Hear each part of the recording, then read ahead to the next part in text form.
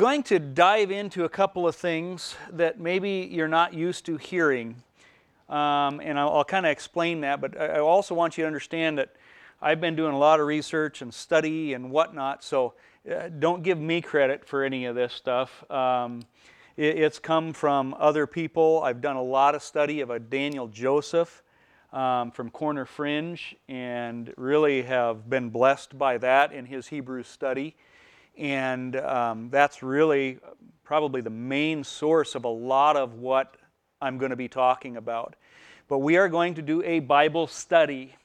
I am kind of tired myself of book studies or self-help books or self-help sermons. I want the Word of God. I believe that the Word of God is where the power is at. And that when you study that, that's your self-help right there. It isn't going to be, some plan or program or whatever that we do. It's going to the Word and letting that Word give you the application, because that same Scripture verse can have a different application for every one of you, in context of Scripture, obviously. But I've seen that in my life so many times, and that's one reason why I wanted to do this study. Was I just thought, it's sad, I think, but it's hard to find Bible studies. And I don't know if this is any indication of a thirst for it out there or not. But I'm not trying to put any church down or anything like that. We've got a number of different churches represented here. I'm just trying to say that God's Word is where the power is at. And in the last 15 years or so of my life, one of the things that I have learned is that with a church comes a lot of baggage. And it can be tradition, it can be just culture, it can be family pressure, it can be all kinds of things. And I started to just try to look at Scripture with what Scripture says. And one of the foundational doctrinal, starting points is this: Scripture interprets Scripture. I talk about it in science all the time with creation. Science doesn't interpret Scripture for me. Scripture is what has to interpret the Scriptures. So just know that that's where I'm coming from. And we're going to look at a lot of different Scriptures. And what I think you're going to find is that I used to read the book, the Scriptures, and I would see, here's a book of Hebrews, here's a book of Genesis, here's a book of Chronicles, and they're all these separate things. But the more I've begun to study this, the more you get to see it's all one. And whatever you're reading in Hebrews, you're going to see is explained in another book. Whatever you read in Chronicles is going to be explained in another book. Whatever you read in Revelation is explained in another book. And somehow we've gotten in the church a way of just kind of, well, what does this mean? I don't know. What do you think? Well, it could be this, could be that.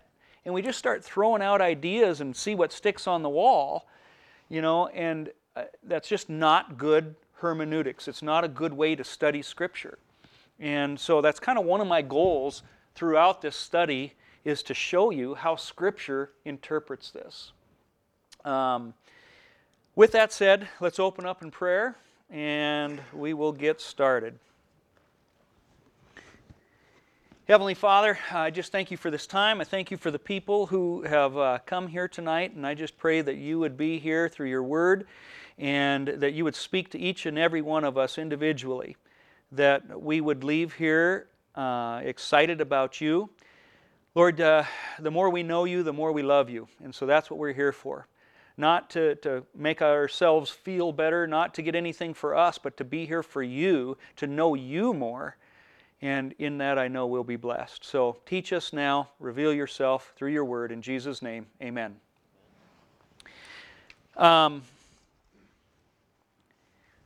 One more thing, just kind of a little bit of a disclaimer here as well. We aren't going to get very far tonight.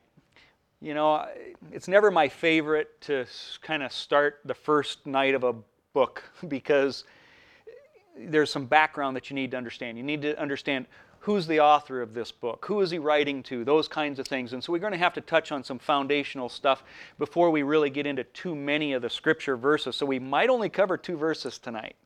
We'll see what happens. But part of the other disclaimer is I am going to give you some quotes from something called the Apocrypha.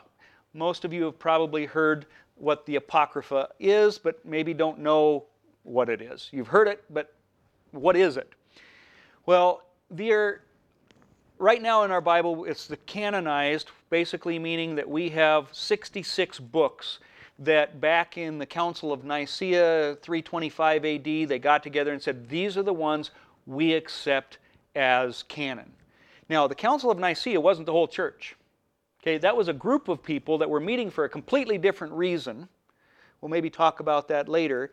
There were people lots of pastors and whatnot that did not come to the Council of Nicaea. But what I want you to see is that this Apocrypha, for years, even the 1611 King James Bible here, it's kind of a bad picture, but you'll see it. It had all 80 books in it. Okay? All 80. And you go, I thought it was 66. Well, they included the Apocrypha. It was first removed in 1885. So not that long ago. Okay? Now, I know growing up, when I heard the words Apocrypha, I thought, Catholic, that's what you know. Okay, I'm not going to be telling you that all of these should be in the Bible or that they should be canonized. What I'm going to show you, though, is that there is some value in these things in a great way. You know, as pastors, all the time, we'll tell you what Josephus said. Who's Josephus? Well, he was a historian that was the time of Christ. Okay, and we think, oh, that's cool. Well, we'll even tell you what Martin Luther said, or Charles Wesley. Okay?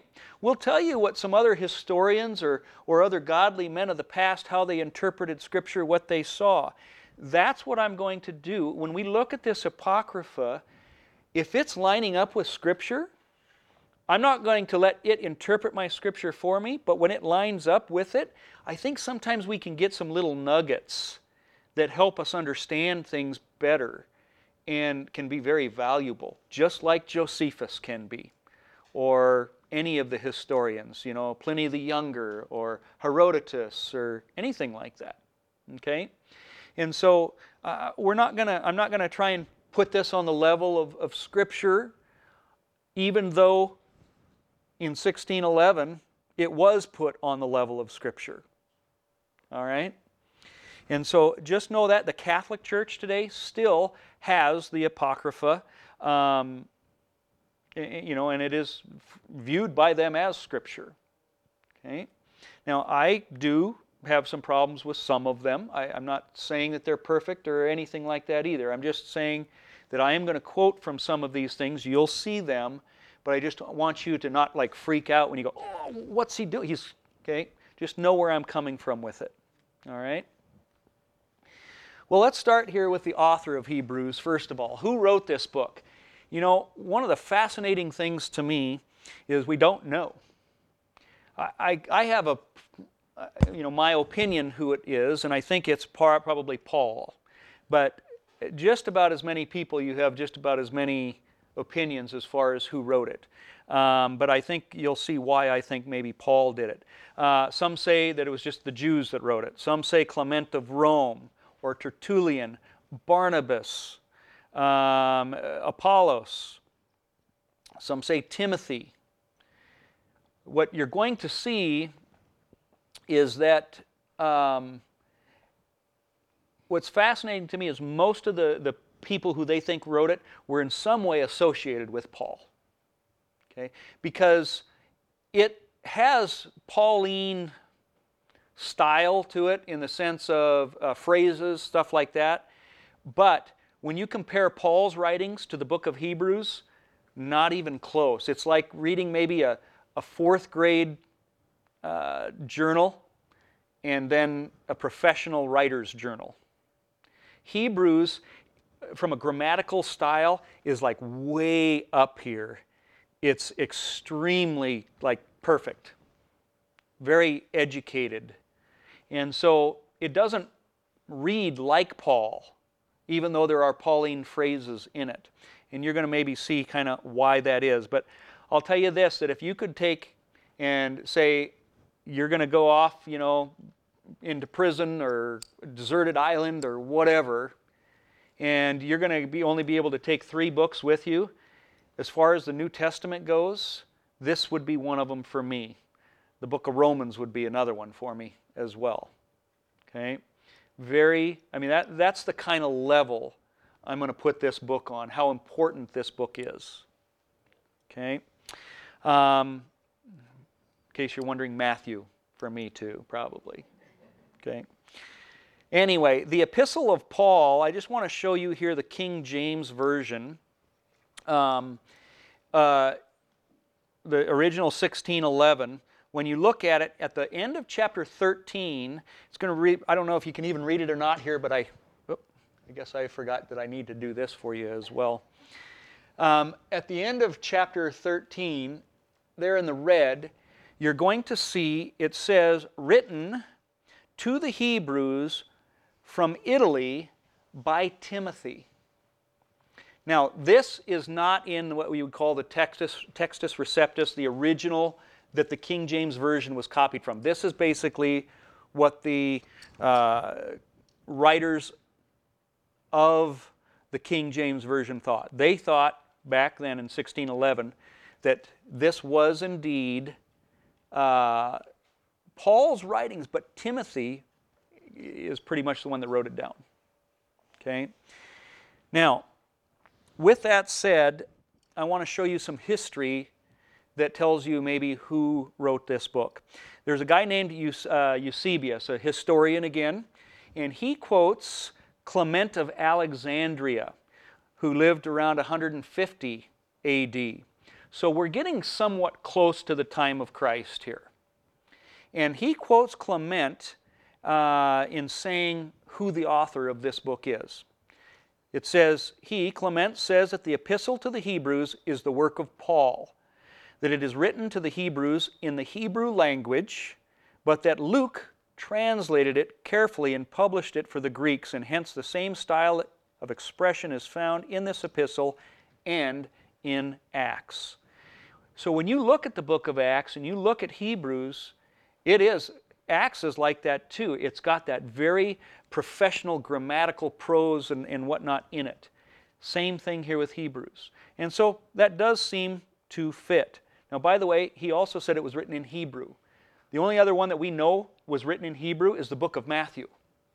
Now, what we have in our Bibles is translated from the Greek. But he's saying it was written in Hebrew. Okay, so what we have has been probably translated and so on. He goes on that Clement says that the works, Paul the Apostle, were probably not prefixed because in sending it to the Hebrews who were prejudiced and suspicious of him, he wisely did not wish to repel them at the very beginning by giving his name. In other words, what he's saying is this: Paul didn't want anybody to know he wrote it because, as you're going to see as we go through this book, there is a lot going on. This book, I think, is one of the most powerful, in-your-face Donald Trump books that you could write. Okay? You're going to see that here, I mean, immediately out of the gate. Paul was hard to understand, the Scriptures say. We know that he was not well liked by the Jews. And so Paul would have a good reason. It's kind of the same reason sometimes, I don't like people knowing that I'm coming into town because then nobody will show up, The reputation sometimes goes ahead of you and people don't like you. Nobody's going to listen to you.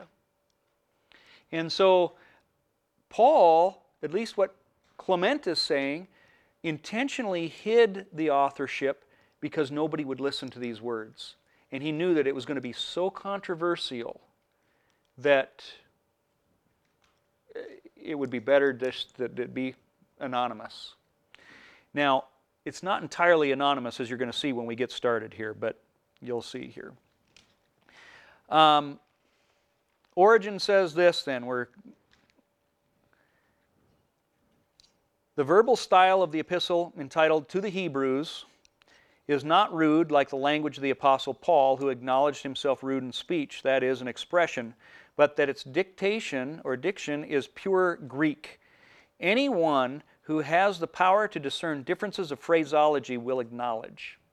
All right, so basically what I was saying before, he's acknowledging that the level of writing matches something like Luke, not Paul.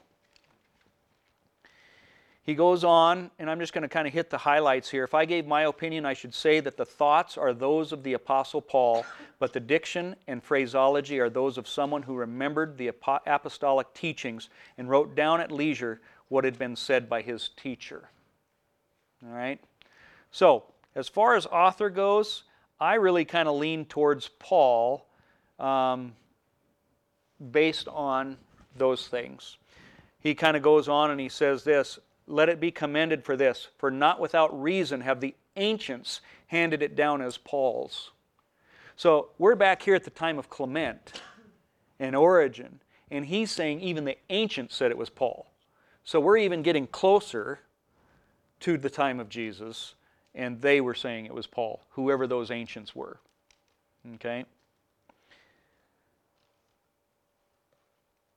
Well, let's go to the date of when this thing was written. Typically, you're going to hear that it was from 60 to 68 AD, sometime before 70 AD, and the reason for that is because in 70 AD the Romans came in and they destroyed Jerusalem. They they took the temple and destroyed the temple. As you're going to see in Hebrews, there's a lot of talk about the temple and the sacrifices and things like that. And so they say it must have been before the destruction of it. I would say that there's a good possibility that it's somewhere between 62 to 64 AD that this was written, partly because of persecution. When we get into this book, you're going to see that these people were facing persecution big time. And I'm not talking about the stuff we face today. When we get to chapter 11, I love that chapter. You're going to see much more there than what's on the surface. But bottom line is we see that 62 to 64, it was around 64 AD that we see Nero in Rome. We hear that he kind of blamed Christians for this fire burning down Rome, basically. And there was all kinds of persecution that was going on with Nero beginning that. Diocletian and some of these other Roman emperors where Christians were being burned at the stake, killed in all kinds of ways at this time. And because of the persecution that's going on and being talked about in the book of Hebrews, it's a good possibility that that may be. But in my opinion, doesn't matter that much. Okay? So, but for those of you who think that that is important, that's my answer there. The audience, who is this written to? One of the things I found fascinating in studying this is almost everyone that I would go to, they would say this, the author of this book is writing it to these Christians who were being Judaized. They were the Judaizers. Those that wanted to fall back into legalism and back into the laws and sacrifices and things like that. And he's writing to them to keep them, Christian, not go back to this Jewish way of life. I don't really think that that's the point of this at all.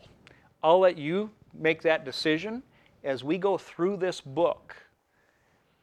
You're going to see that I don't think the point was as much to say, stop doing this, as much as it is, let me show you who Jesus is. He's much better than what you have heard about. He's much better than what you're used to. But I don't think it was as much to keep them from going back to their old ways. I'll let you decide, but keep that in mind as we go through this book. Is that the point of the book of Hebrews, or is that something that once it's out there, everybody just says the same old thing? Okay. As far as its legitimacy, some people kind of question, is Hebrews, we don't know who wrote it. Is it legitimate in Scripture? Should it be there? Should it be in our canon? The Eastern Roman Church accepted it way back when, almost really from the beginning, although the Western Roman Church did not accept Hebrews as canon at first, but they eventually came around. Part of the reason is there were two groups that rejected this book. One are called the Marcionites. Marcion was a guy from, we'll probably talk about him later, I can't remember what years he lived, but Marcion is an early church father. Eventually he was branded as a heretic, and rightly so, okay? But what he did is, many people don't know it, he came up with the first canon of Scripture. And I can't remember how many books he had. I think it was like 13 or something. That's all he had in Scripture that was inspired in his mind. Okay? And he saw that there was this Old Testament God and a New Testament God. So two gods. This old, harsh, mean guy of the Old Testament, and then this loving Father of the New Testament. And so he separated those two, which is why he didn't have very many books in his canon. It was kind of viewed as, Old Testament bad, New Testament good attitude. Now, like I said, he was eventually branded as a heretic, but he did affect a lot of early church thinking. The other group that had rejected Hebrews was what were called the Arians. And the Arians, also heretical, they had rejected God's deity, Jesus' deity. He was not God. He was a separate person. Okay? And so we'll maybe talk more about some of those things later, but for now anyway, that gives you some of the ideas of why they were rejected. There's a guy named here Ellingworth. Don't really know who he is much outside of that he's a commentator on Scripture and that kind of thing. He says that the manuscript of Hebrews, tradition bears witness both to the early inclusion of Hebrews in the Pauline corpus and also to varying assessments of its status. Hebrews is included in collections of Pauline letters from P46 onwards, but in various positions, namely. And I'll read a little more. Let me just explain. What's P46? It is one of the earliest documents that we have of church history, okay, from around 200 AD. And so basically what he is saying is the earliest of churches counted Hebrews as legitimate inerrancy, that it was God's Word. He says, Hebrews is placed among the epistles addressed to the churches. It is placed after Romans in P46 in Assyrian canon, and in 6 minuscules from the 11th century, blah, blah, blah. Hebrews was considered in some areas, especially in Egypt in the 3rd century, as second in importance, and it is second in length to Romans. Now, what's kind of interesting is in these early church periods, it was very common to order the books according to how long they were. The longer ones went first. And what he says is Hebrews was put second, even though Hebrews is not the second longest book. Now, why is that important? He's going to basically say because it was second in importance. Normally, length, but he says no, they must have viewed this as an extremely important book, which goes back to what I was saying. If I could have 3 books of the New Testament, those would be the 3 that I would take. This is on the top of the list. It's that important, and I think you're going to see why here shortly. Council of Carthage in 397 to 419. There was something called Canon 24. There were all these canons that they did. And Canon 24 is where they decided we're closing the book on what should be included in the canonization of Scripture. And they included Hebrews in it. So again, as far back as Origen we're seeing, in the P46, we're seeing it here in the 300s and 400s that Hebrews was considered to be there. And so I would say it's a very legitimate book. So with that said, let's jump into Hebrews. All right, so Hebrews chapter 1, verse 1 is where we're going to begin.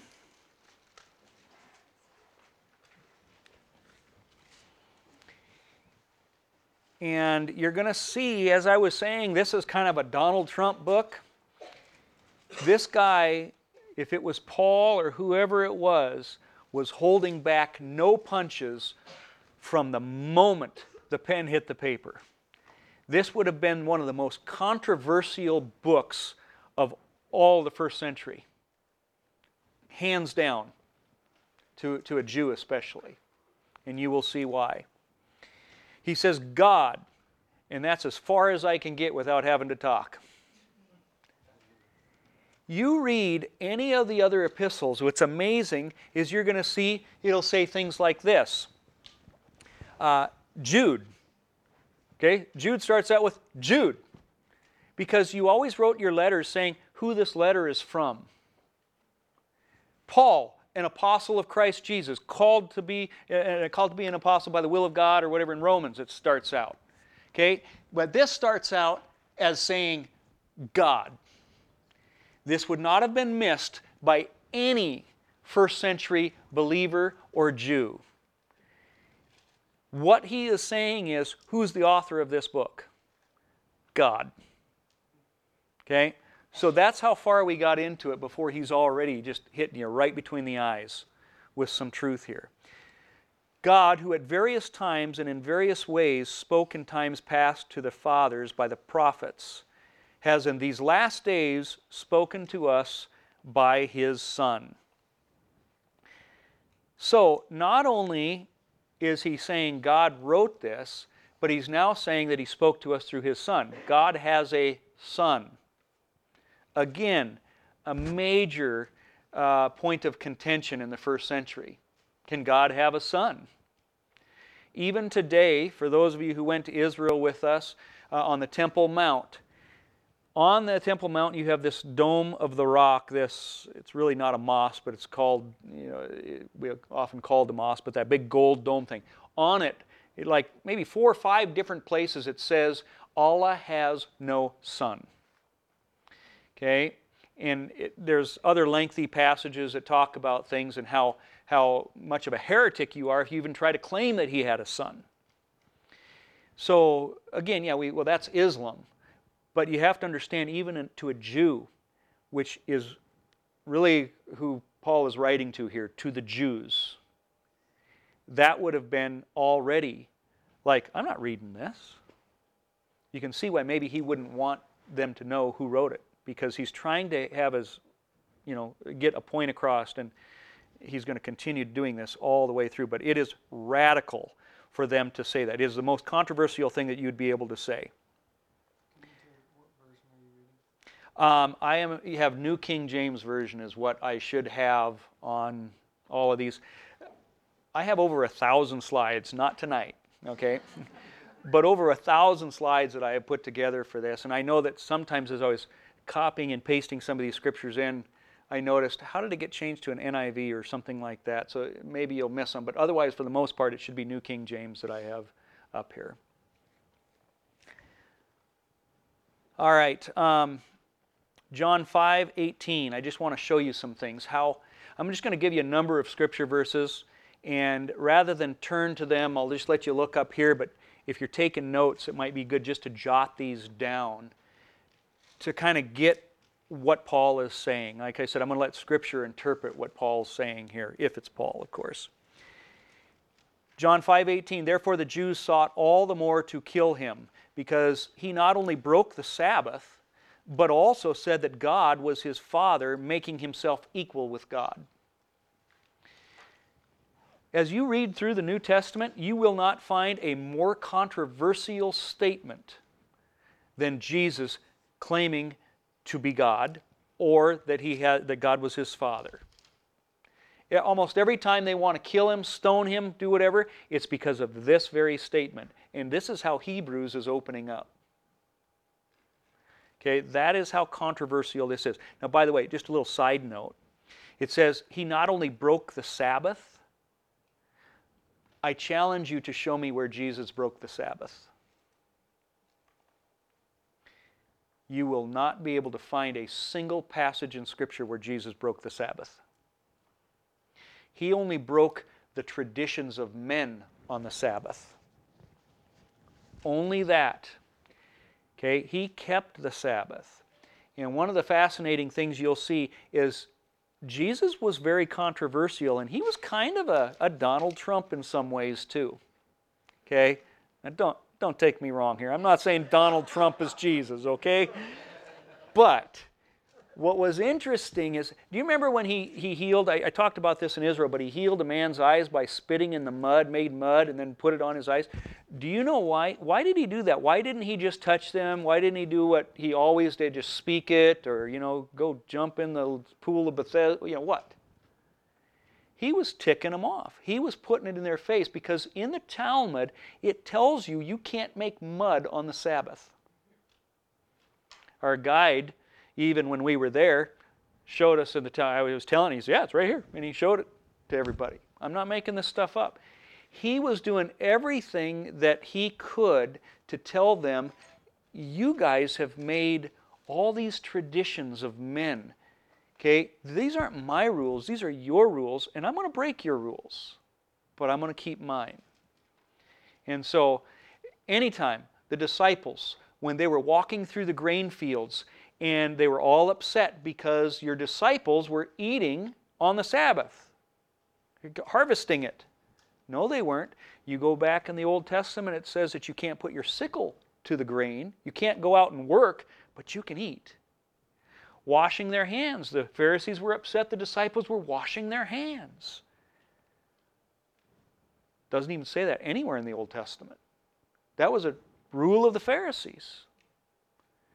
And so, keep in mind what was going on is the Jews here that were unbelievers were saying, you're breaking our rules on the Sabbath, and you're claiming to be God. And Jesus was right on both cases. He was not breaking the Sabbath, and he was God. He was the Son of God. John 10:30, I and my Father are one. Then the Jews took up stones again to stone him. Jesus answered them, many good works I have shown you from my Father. For which of those works do you stone me? The Jews answered him, saying, for a good work we don't stone you, but for blasphemy, because you, being a man, made yourself God. You see, they understood. Today we think, well, he was just calling himself, that God was his Father. That was the equivalent of saying you're God. The Jews got that. Oftentimes we miss that today. But the Jews were understanding, no, you're claiming you're God. Blasphemy. John 10:34. Jesus answered them, is it not written in your law, I said, you are gods? Jesus is quoting Psalm 82 here when he says, is it not written in your law? Basically, is it not written in Psalm 82, where the question is asked, how long will you judge unjustly, it says in Psalm 82. And they do not know because they do not understand, is the answer in Psalm 82. So maybe go look at that. Again, we are myself included, are just ignorant when it comes to the Word of God. We don't know it. Those Jews back in his day knew Scripture forward and backwards. I mean, they would put anybody today to shame. And so, when they would bring something up like this, when Jesus would bring it up or anybody else, their mind was already thinking about that passage in, whatever it was quoted. So when he's saying, isn't it written in your law, you are gods? Immediately they'd be thinking Psalm 82, and they'd have the context of it, they would know it. And so they would know that it would say, how long will you judge unjustly? They do not know because they do not understand. Okay, Jesus was taking them back to this psalm basically to say, I'm talking about you. You who are unjustly judging me. You who have no understanding. And that kind of ticked them off too. But again, I'm showing you these things to show you how powerful it is that the author of Hebrews is beginning the way he's beginning. that these very few words are the most radical things that you could be saying. John 19:7, the Jews answered him, "We have a law, and according to our law, he ought to die because he made himself the Son of God." This wasn't kind of a hidden thing. Everybody knew what was going on. So, I'm going to read some things here from the Gemara. What's the Gemara? Well, the Gemara is part of the Talmud. What's the Talmud? The Scriptures with a whole lot added. The Talmud is the Jewish religious book. It is the Scriptures, and then they have commentary on the Scriptures, which is called the Mishnah.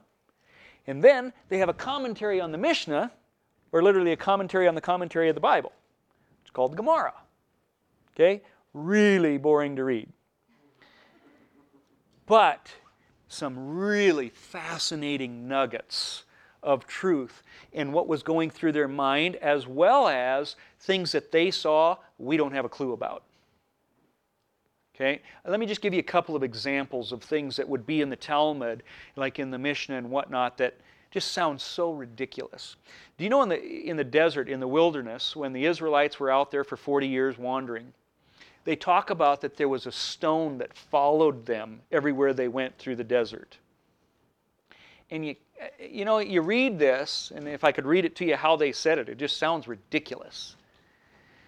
And then you go and you start reading in the New Testament, and you get to 1 Corinthians chapter 10, and it says that they all ate the same spiritual food, and they all drank the same spiritual drink from the rock that accompanied them, and that rock was Christ. Right there in 1 Corinthians 10, it says that there was a rock that accompanied them throughout the desert. And it was that very rock that they drank from, that water came out. Now, I don't know. In my mind, I can't help picturing this rock dragging itself through the desert sand. But maybe it was just that they showed up and the rock was there. Every time they set up camp, there's the rock again. I don't know. All I know is the Talmud. You got to remember that these people lived this history. And they were very good about keeping records. And so there's a lot of value in the Talmud. Yeah, many of them missed Christ, but there's historical value, and how they saw the Messiah in the Old Testament would absolutely blow your mind. They saw the Messiah in that rock. They saw the Messiah in the fact that Miriam dies before they go in. They see the Messiah in David and in Joseph and in Moses. They see the Messiah everywhere in places the church has never even dreamt to even look for him. And they see him. It's incredible. And so I have been extremely blessed by learning some of these things in how they view things. I'll give you one other example too of maybe understanding things differently. When you go to 1 Corinthians chapter 15, it talks about the resurrection of the dead. And it says this, "If the dead are not raised, why are some being baptized for the dead?" Now, can anybody tell me what that means? If the dead are not raised, why are some being baptized for the dead? Now, I know Mormons baptize the dead today, right? Okay, you go read all the commentaries, and this is a perfect example of what I've been telling you, how we just take our culture, and I don't know, what do you think? Well, maybe it's this, maybe it's that, and we make doctrines out of that. Almost every commentary that you're going to read on 1 Corinthians 15 there will say Paul is probably referring to a pagan custom of the day, where pagans baptize their dead. Okay? In other words, Paul is making reference to Satanism to support the resurrection of the dead. That makes no sense. No sense at all that you're going to have Paul quoting demonic works to support his view of the resurrection. I'm not going to use the Satanic Bible to support God's Word at all. But you see, what's happened is we have this idea, and I know this is challenging for some of you, but we have divorced the Old and the New Testament, kind of like what Marcion did. Remember I said he affected the church? He has. What happened is we kind of think, all right, Old Testament old, New Testament new. Old bad, new good. Yeah, we still read it. Yeah, we still like it. I don't really want to call it bad, but it really doesn't have much to do with my life. What you don't understand is that the New Testament can't be understood without looking back and having the Old explain it to you. The Old Testament was the New Testament concealed. The New Testament is the Old Testament revealed. Do you realize that virtually the entire early church, like the apostles or Jesus himself, do you know how they proved that Jesus was the Messiah? From the Old Testament. On the road to Emmaus, he explained to them from the law and the prophets what was written about him. They didn't have the New Testament. All they had was the law and the prophets. And what were they all speaking about? Jesus even tells us, he told the Pharisees, you think that by reading these scriptures that you have eternal life, but what you don't realize is these are the scriptures that testify about me. Everything in that Old Testament points us to him. Everything. And so when we say, oh, we're going to divorce the old and the new, can you see how already we've got a very wrong foundation to begin with? And so let me go back to 1 Corinthians 15. If the dead aren't raised, why are we being baptized for the dead? What does that mean? Well, let's go to the Old Testament and let it explain it to us. In Numbers chapter 19, it tells us that if you ever touched an unclean thing, touched a dead body or whatever, you became unclean. Now, by the way, it wasn't necessarily sinful to be unclean. You just couldn't, go celebrate Passover or things like that. You had to be cleaned. But the point is this: if you touch something unclean, you had to go through a ritual mikvah or baptism. That's the Hebrew for that is mikvah. You had to go through this ritual baptism so that you'd be clean again. Do you know that when Jews died, a different process than what we do today, they will actually handle that dead body, wrap it up, prepare it, put spices on it, do all those kinds of things, carry it to the grave, do all those kind of things. So if your loved one died, you would prepare that body. Touching it, becoming unclean. Uh-oh, now what are you going to do? Well, then I guess you need to be mikvahed and go through the exact process Numbers 19 said you were supposed to do. In other words, what Corinthians is saying is if the dead are not raised, if there is no resurrection, why are you touching this dead body and preparing it for the resurrection and having to go through this baptism, this ritual cleansing? Doesn't that now make just complete sense? If the dead aren't raised, why are you being baptized for the sake of the dead? Becoming unclean for their sake, to prepare their body for the physical resurrection. Okay? And so that's just an example of how important it is to put the old and the new together. You just realize the old is all about Jesus. It's all about him. Okay? So, Gemara, up here. Oops, see, did I just skip it? I don't know what I keep doing here, but I keep... There we go. There was this guy named Aher. Aher chopped down the saplings, and becoming a heretic, with regard to him, the verse states, "Do not let your mouth bring your flesh into guilt." The Gemara poses a question: what was it that led him to heresy? So basically, it's a story here from Orthodox Judaism about this heretic. Okay, and you're going to see now that I'm going to introduce you to a guy named Metatron, not one of the Transformers.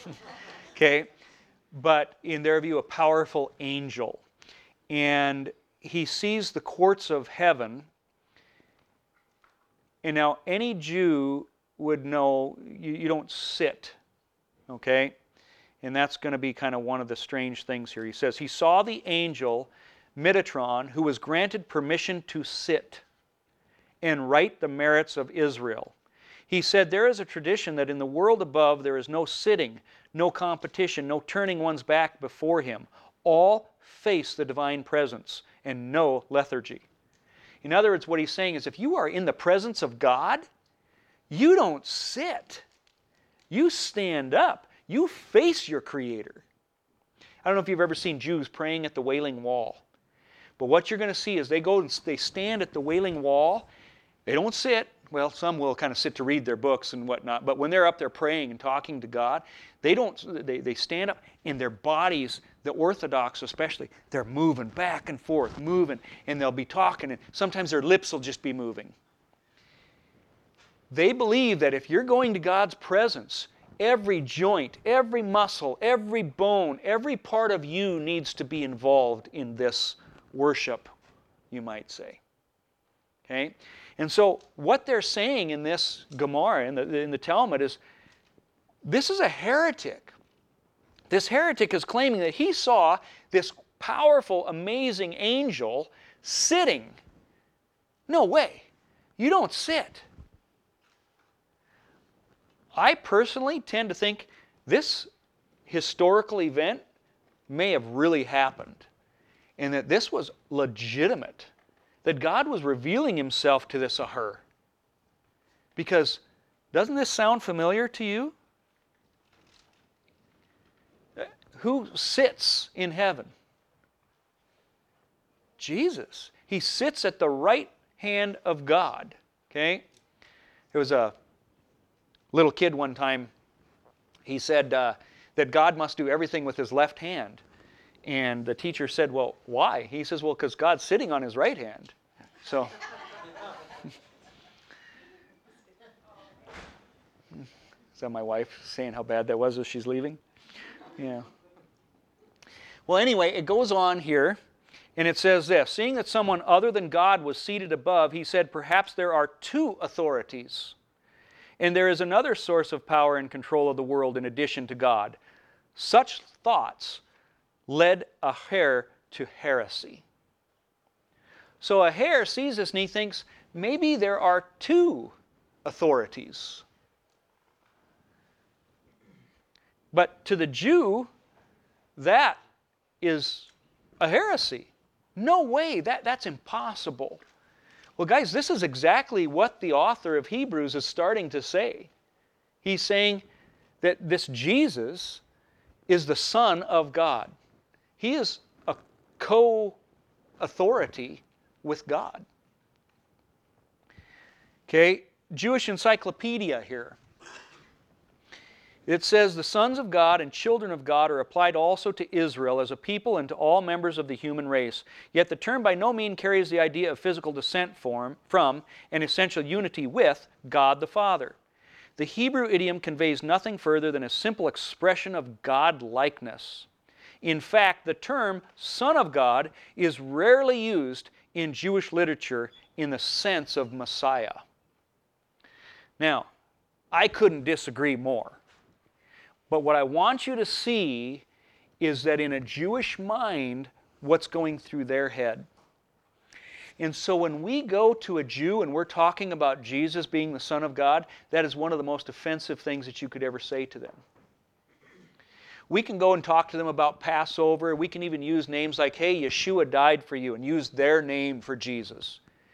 They don't care, because the biggest stumbling block for a Jew to get over, for them to see, is this thing right here. Can you have two authorities? Can Jesus be God? This is so important, it has to be addressed before they will even listen to anything else you're going to say. This is why the author of Hebrews is coming out of the gate trying to say, listen, you have to see this. Okay? This whole idea in the encyclopedia here is responding to Christians who are saying that Jesus is God, that I agree with. Okay? So it's a little more tempered than the Gemara is, but anyway, that's the whole point, is they're discounting that whole concept. Let me show you some things from the Dead Sea Scrolls. Fascinating stuff in the Dead Sea Scrolls. Just this last year, I've been studying those more and more, and wow, there's stuff in there I had no clue about. If you haven't heard me speak on the speaking in tongues, and in Acts 2, when that happened and there were flames of fire coming off of their heads, I always thought that was a brand new concept. Not at all. It's talked about from the Dead Sea Scrolls, which, by the way, were written and stored. They were written before Jesus came. There's stuff all over the Old Testament that explains the speaking, the flames of fire. Okay, you can go. We have a Creation Instruction Association podcast. You can go and listen to that podcast on tongues, and you'll hear that. I'm not going to talk about that tonight, but anyway, there is part of the Dead Sea Scrolls that I think is called the flames of fire fragments. So here it says this. In the Dead Sea Scrolls, there's also a fragment called the Son of God text. Okay? Again, history, but it says this. It's broken up, it's fragments, okay, Dead Sea Scrolls. It says, will be called great and will be designated by his name, Son of God. He shall be called, and they will name him Son of the Most High. Now, the Dead Sea Scrolls were found in 1946. That's when we found them. They were put in there, a long time prior to that, but before Christ, like I said. This Son of God text, the Orthodox Jews, they explain this by saying this is talking about the Antichrist. What's fascinating is this sounds exactly like what the angel Gabriel says in the book of Luke. He will be great and will be called the Son of the Highest, and the Lord God will give him the throne of his father David. Then in verse 35 of Luke 1, that Holy One who is to be born will be called the Son of God. Almost the exact same thing we see in the Dead Sea Scrolls and what's called the Son of God text. There were Jews before Jesus came that should have been recognizing that when Jesus was calling himself the Son of God, this is him. This is the one we've been waiting for. He's the Messiah. The book of Enoch, like I said, the Apocrypha here, says in 105, verse 2, for I and my Son will be united with them forever in the paths of uprightness in their lives, and ye shall have peace. Rejoice, ye children of uprightness. Okay, so here's an extra canonical book that is also saying the same thing. It's confirming I and my Son, the Father and the Son, are united. And will be united with them. Okay? I think that's us, ultimately, the saints. Okay? He lives in us today. So there was plenty of clues to a Jew that Jesus, calling himself, God, his Father, they wanted to stone him, but they should have known this stuff. Second Esdras, another part of the Apocrypha, says, for my Son, the Messiah, shall be revealed, to which those which are with him. Okay? So just another example of that. How about Daniel 3:25?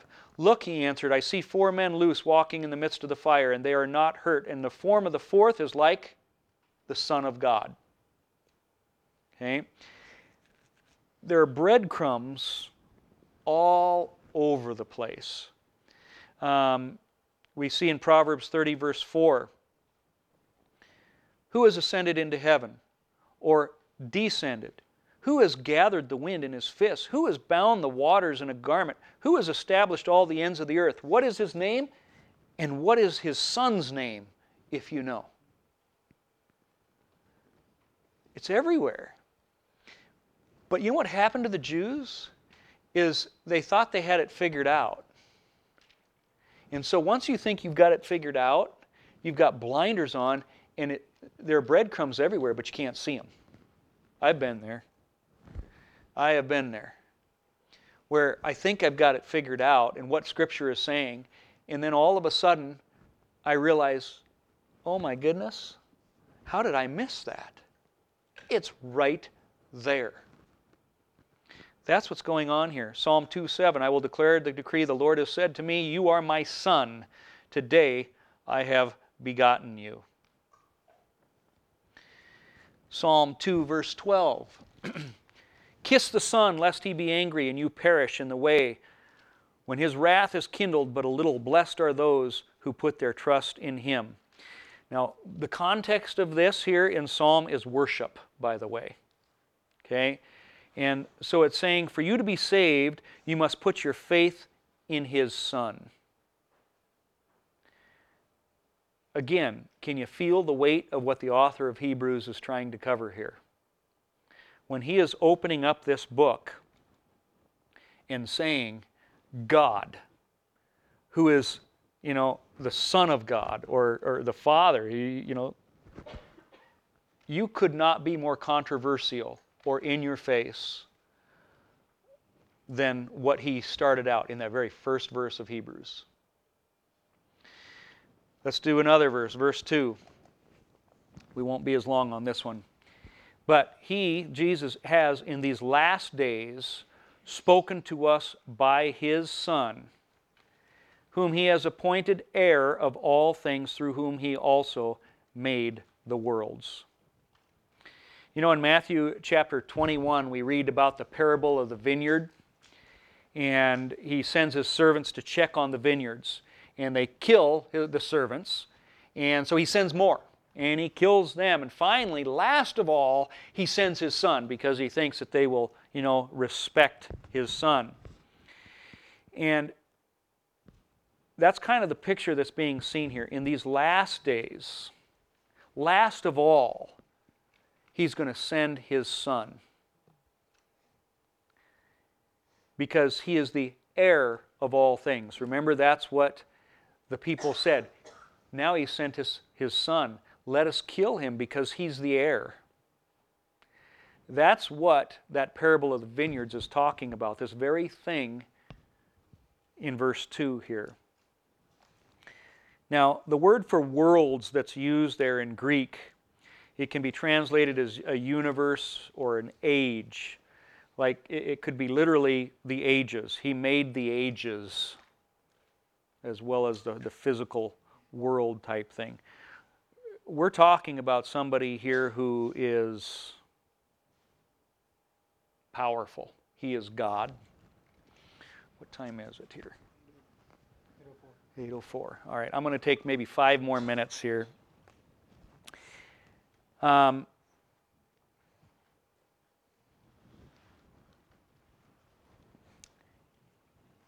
Heir of all things, through whom also he made the worlds. Okay, let's look at that a little bit more. John 16:15 I have up here. It says, all things that the Father has are mine.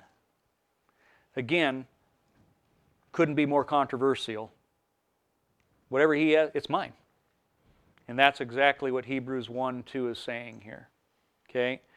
I said that he will take of mine and declare it to you. Okay, the bomb was dropped declaring that Jesus was the Son of God in verse 1. And now he's dropping this other bomb saying he created everything. Basically saying he's the one. In these first 2 verses, one bomb, then a second. Okay, then a third with the Trinity in essence. Because how can Jesus be creator if God did that? Didn't God create? Well, I think in the church we've done a pretty good job of explaining, that Jesus is the Word of God. And how did God create? He spoke. Let there be. The Word was what created everything. John 1:1-3, all things were made through him. Nothing was made without him. He was with God in the beginning. Okay, so we understand that, I think, pretty well in the church, that, yeah, Jesus is the creator. But again, to the Jew, by him saying, through whom? Through Jesus, he created everything, was another punch in the face to them. I'm going to read to you here from the Encyclopedia of Judaism here again. And it says this, just to show you how awful this would sound to a Jew, what the author of Hebrews is saying. Applying our criteria, the answer is clear. Christianity is in none of its form qualifies as either Judaism or its sibling.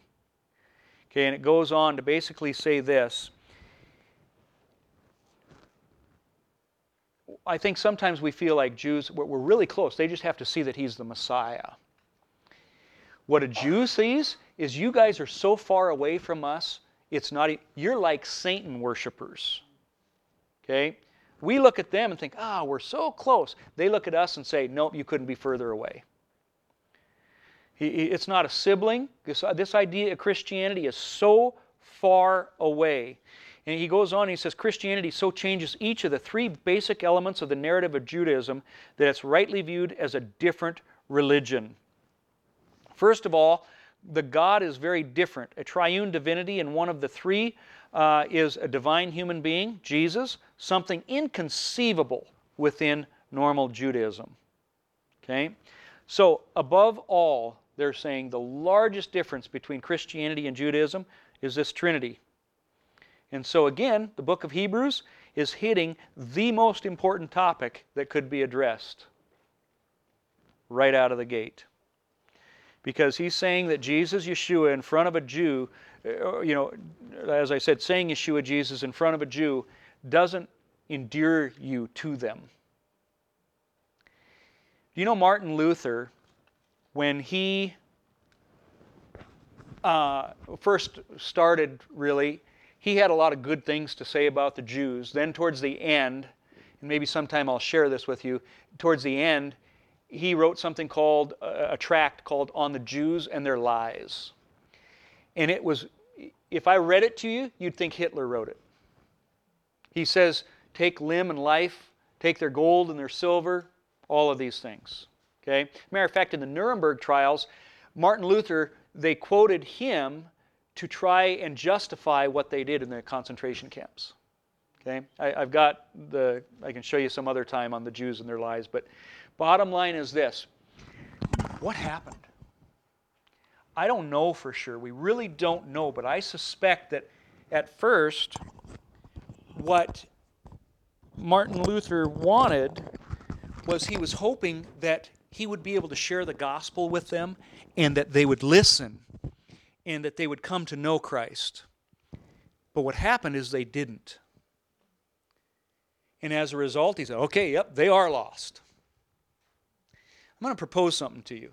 Do you think that maybe the reason the Jews never listened to you share the gospel was because all they could see was demonic? You're telling them that you have a Jesus who got rid of the Old Testament.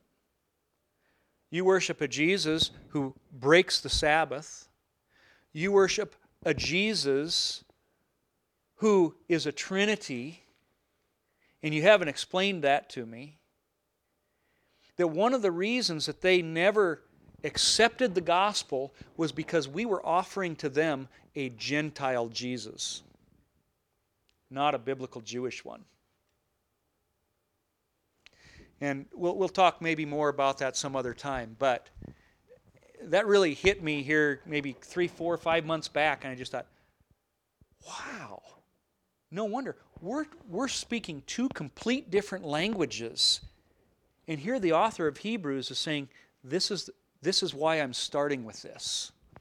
He was all but pleading with them to see Jesus is the Messiah. And that's what this book is going to be about. He is going to just do one thing right after another, saying, He's the one. He is the one. Let me show you. Let me prove it to you. That's the goal of this book of Hebrews. You're going to see that. I'll just give you one more quote, and then we're going to quit here.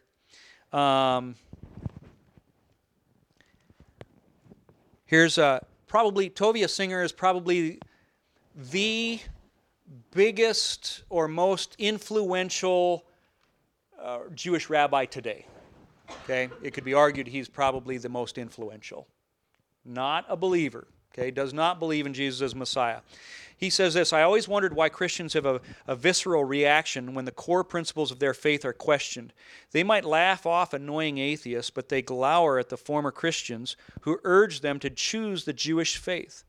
I thought about this conundrum for the past 30 years. I can't count the number of people that I watched return to God during this time.